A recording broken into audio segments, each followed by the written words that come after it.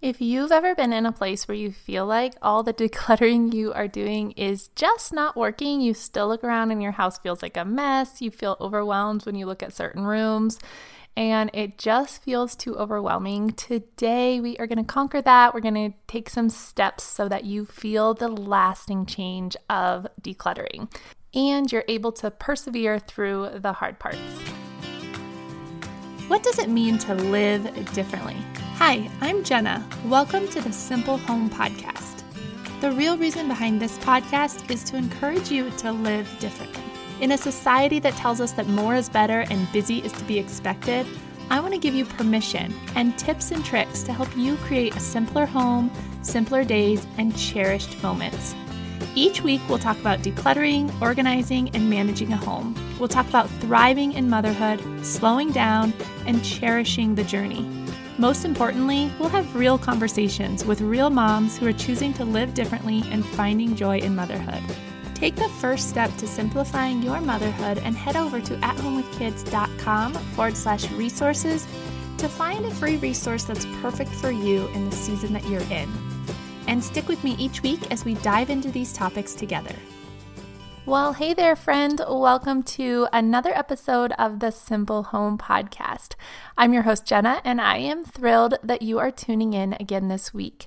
This is the third episode in a series that I am calling Small Steps to Lasting Change. And this has been such a fun series so far, and I'm so honored that you're listening in this week. And if you haven't listened to the first two episodes in the series, make sure to check them out after you listen to this one. So episode number 74 and 75 are also part of this series. In that first one, we talked about mindset and shopping.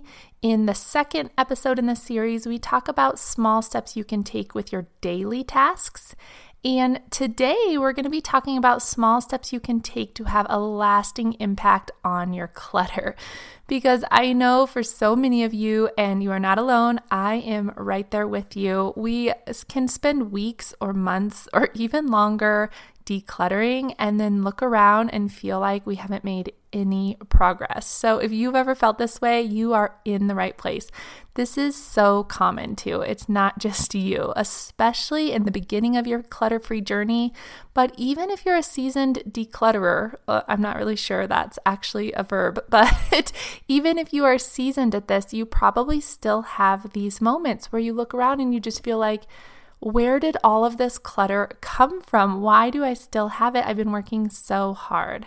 What I really want for you is to get to a place where you're just decluttering to maintain and you're not doing it to find your sanity. Like, I want you to get to that place where you feel good most of the time and you declutter here and there to get back to that place.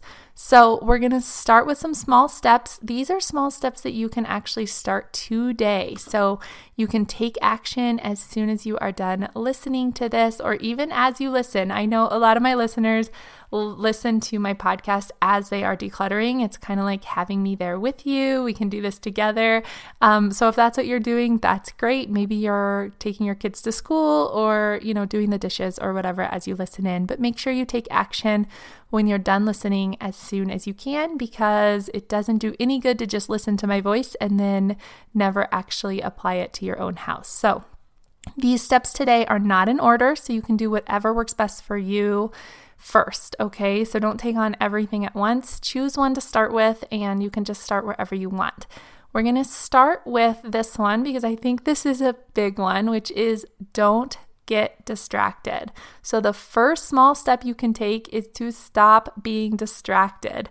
This is, of course, easier said than done, but I think it's also the thing that maybe has stopped you from feeling successful. So here's what I mean. Maybe you get started in your kitchen and then you find a hairbrush on the counter. So you go into the bathroom to put it in the drawer and you immediately start emptying out that drawer. And as you do that, your kids yell for you from the other room. So you go to their toy room and you feel overwhelmed by the amount of toys you see. So you start purging their toys. And every time you try to declutter, you find yourself doing this same thing. So the first small step for you would be to choose one place to declutter and finish it completely before moving on, because it is so much less stressful to go through one area, then your entire house at once.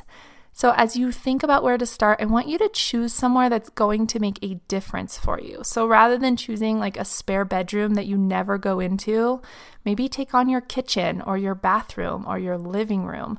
This way you feel the results from your hard work right away. They're not hidden away in a room you never go to. You actually get to feel it and see it each day, and that will give you the momentum to go to the next area. All right, so that first small step, maybe this is your biggest hang up, is to stop getting distracted and to finish one thing. All right, I know that's easier said than done, but I promise it will be beneficial in the long run. All right, the second small step you could take is to stop postponing decisions. Now, this is one that I really struggle with. I know this about myself. I often want to put it off because I'm just not sure what to do with the item or do with something. So I want to put it off, but this can stop you in your tracks from really getting rid of clutter. Now, I'm not talking about things that are hard to make a decision because you are emotionally attached to them. That takes a little bit more work. And as you declutter, you're going to get better at that. But this is not like to declutter your photographs or something really memorable to you. Let's wait on that. This is more about those decisions of just the easy ones, like do I want to keep this or not? Am I going to use it a year from now or not?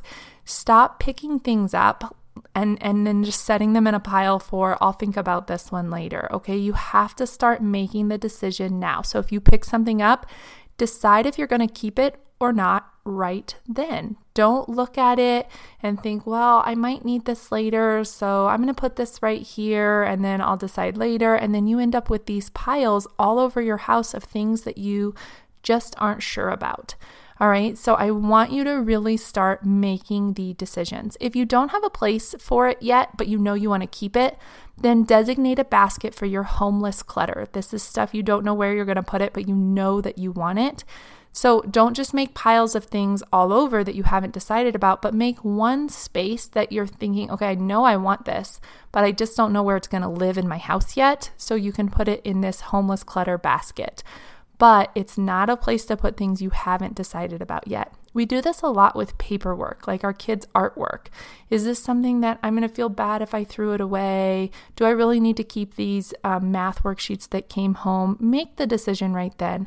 So right when my kids get home from school, they hand me all their papers from their backpack. I immediately recycle 99% of them.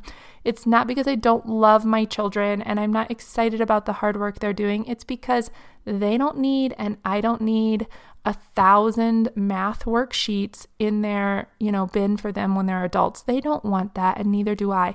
So we look at their papers together. I congratulate them for their hard work. I maybe say something that I noticed that they did that they couldn't do before or something like that. Give them some encouragement, and then it is okay to recycle it right then and there. You do not have to keep it. But if you don't make that decision right then you add it to a pile on your counter, and tomorrow they bring home more papers, and guess what? You add those to it, and it adds up really quickly. So this is something that you can use with clutter that you've been going through in your drawers and in your rooms, but also with that daily paper that's coming in and that sort of thing. Make your decision right away. Do not postpone your decision. I promise it's going to have just a huge impact, and you are going to see huge progress with your clutter and in keeping your clutter under control if you make a commitment to yourself to make these decisions quickly. All right, a third small step that you could take is to put it on your calendar. Put your decluttering time on your calendar. If you really want to declutter, you have to make it a priority. And I know so many of you have little kids and you're raising a family and you're working full time, and decluttering, although it feels like you want this so bad, you just don't feel like you have time for it. But I promise at the end of it, you're going to get so much time back. So if this is a priority for you, you have to make the time for it. So put it on your calendar. This might be a weekend. Maybe your kids can go with grandma for the weekend and you and your spouse tackle your house in one weekend or spring break. Or this could be 10 minutes a day. Give yourself a set time. Maybe you're going to wake up 10 minutes early, or you're going to, do this instead of watching Netflix at night for 10 minutes.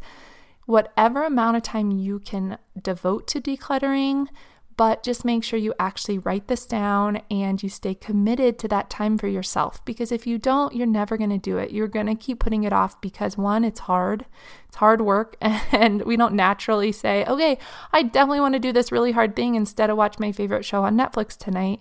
But if we put it on our calendar and we prioritize it, you can make it fun too. If it's 15 minutes of your day, play some music, dance around while you do it, get your kids involved, whatever you need to do. Or maybe this is your me time and you say, for this half an hour, my kids get to watch a video and I am going to tackle my kitchen.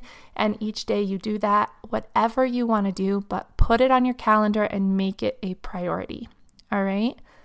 Another small step you can take to conquering your clutter for good, and this might be the hardest one, but I think it's also the most important, is to stop bringing things into your home. If you do not do this, you will never get a hold of your clutter. So please take this with love, maybe a little bit of tough love.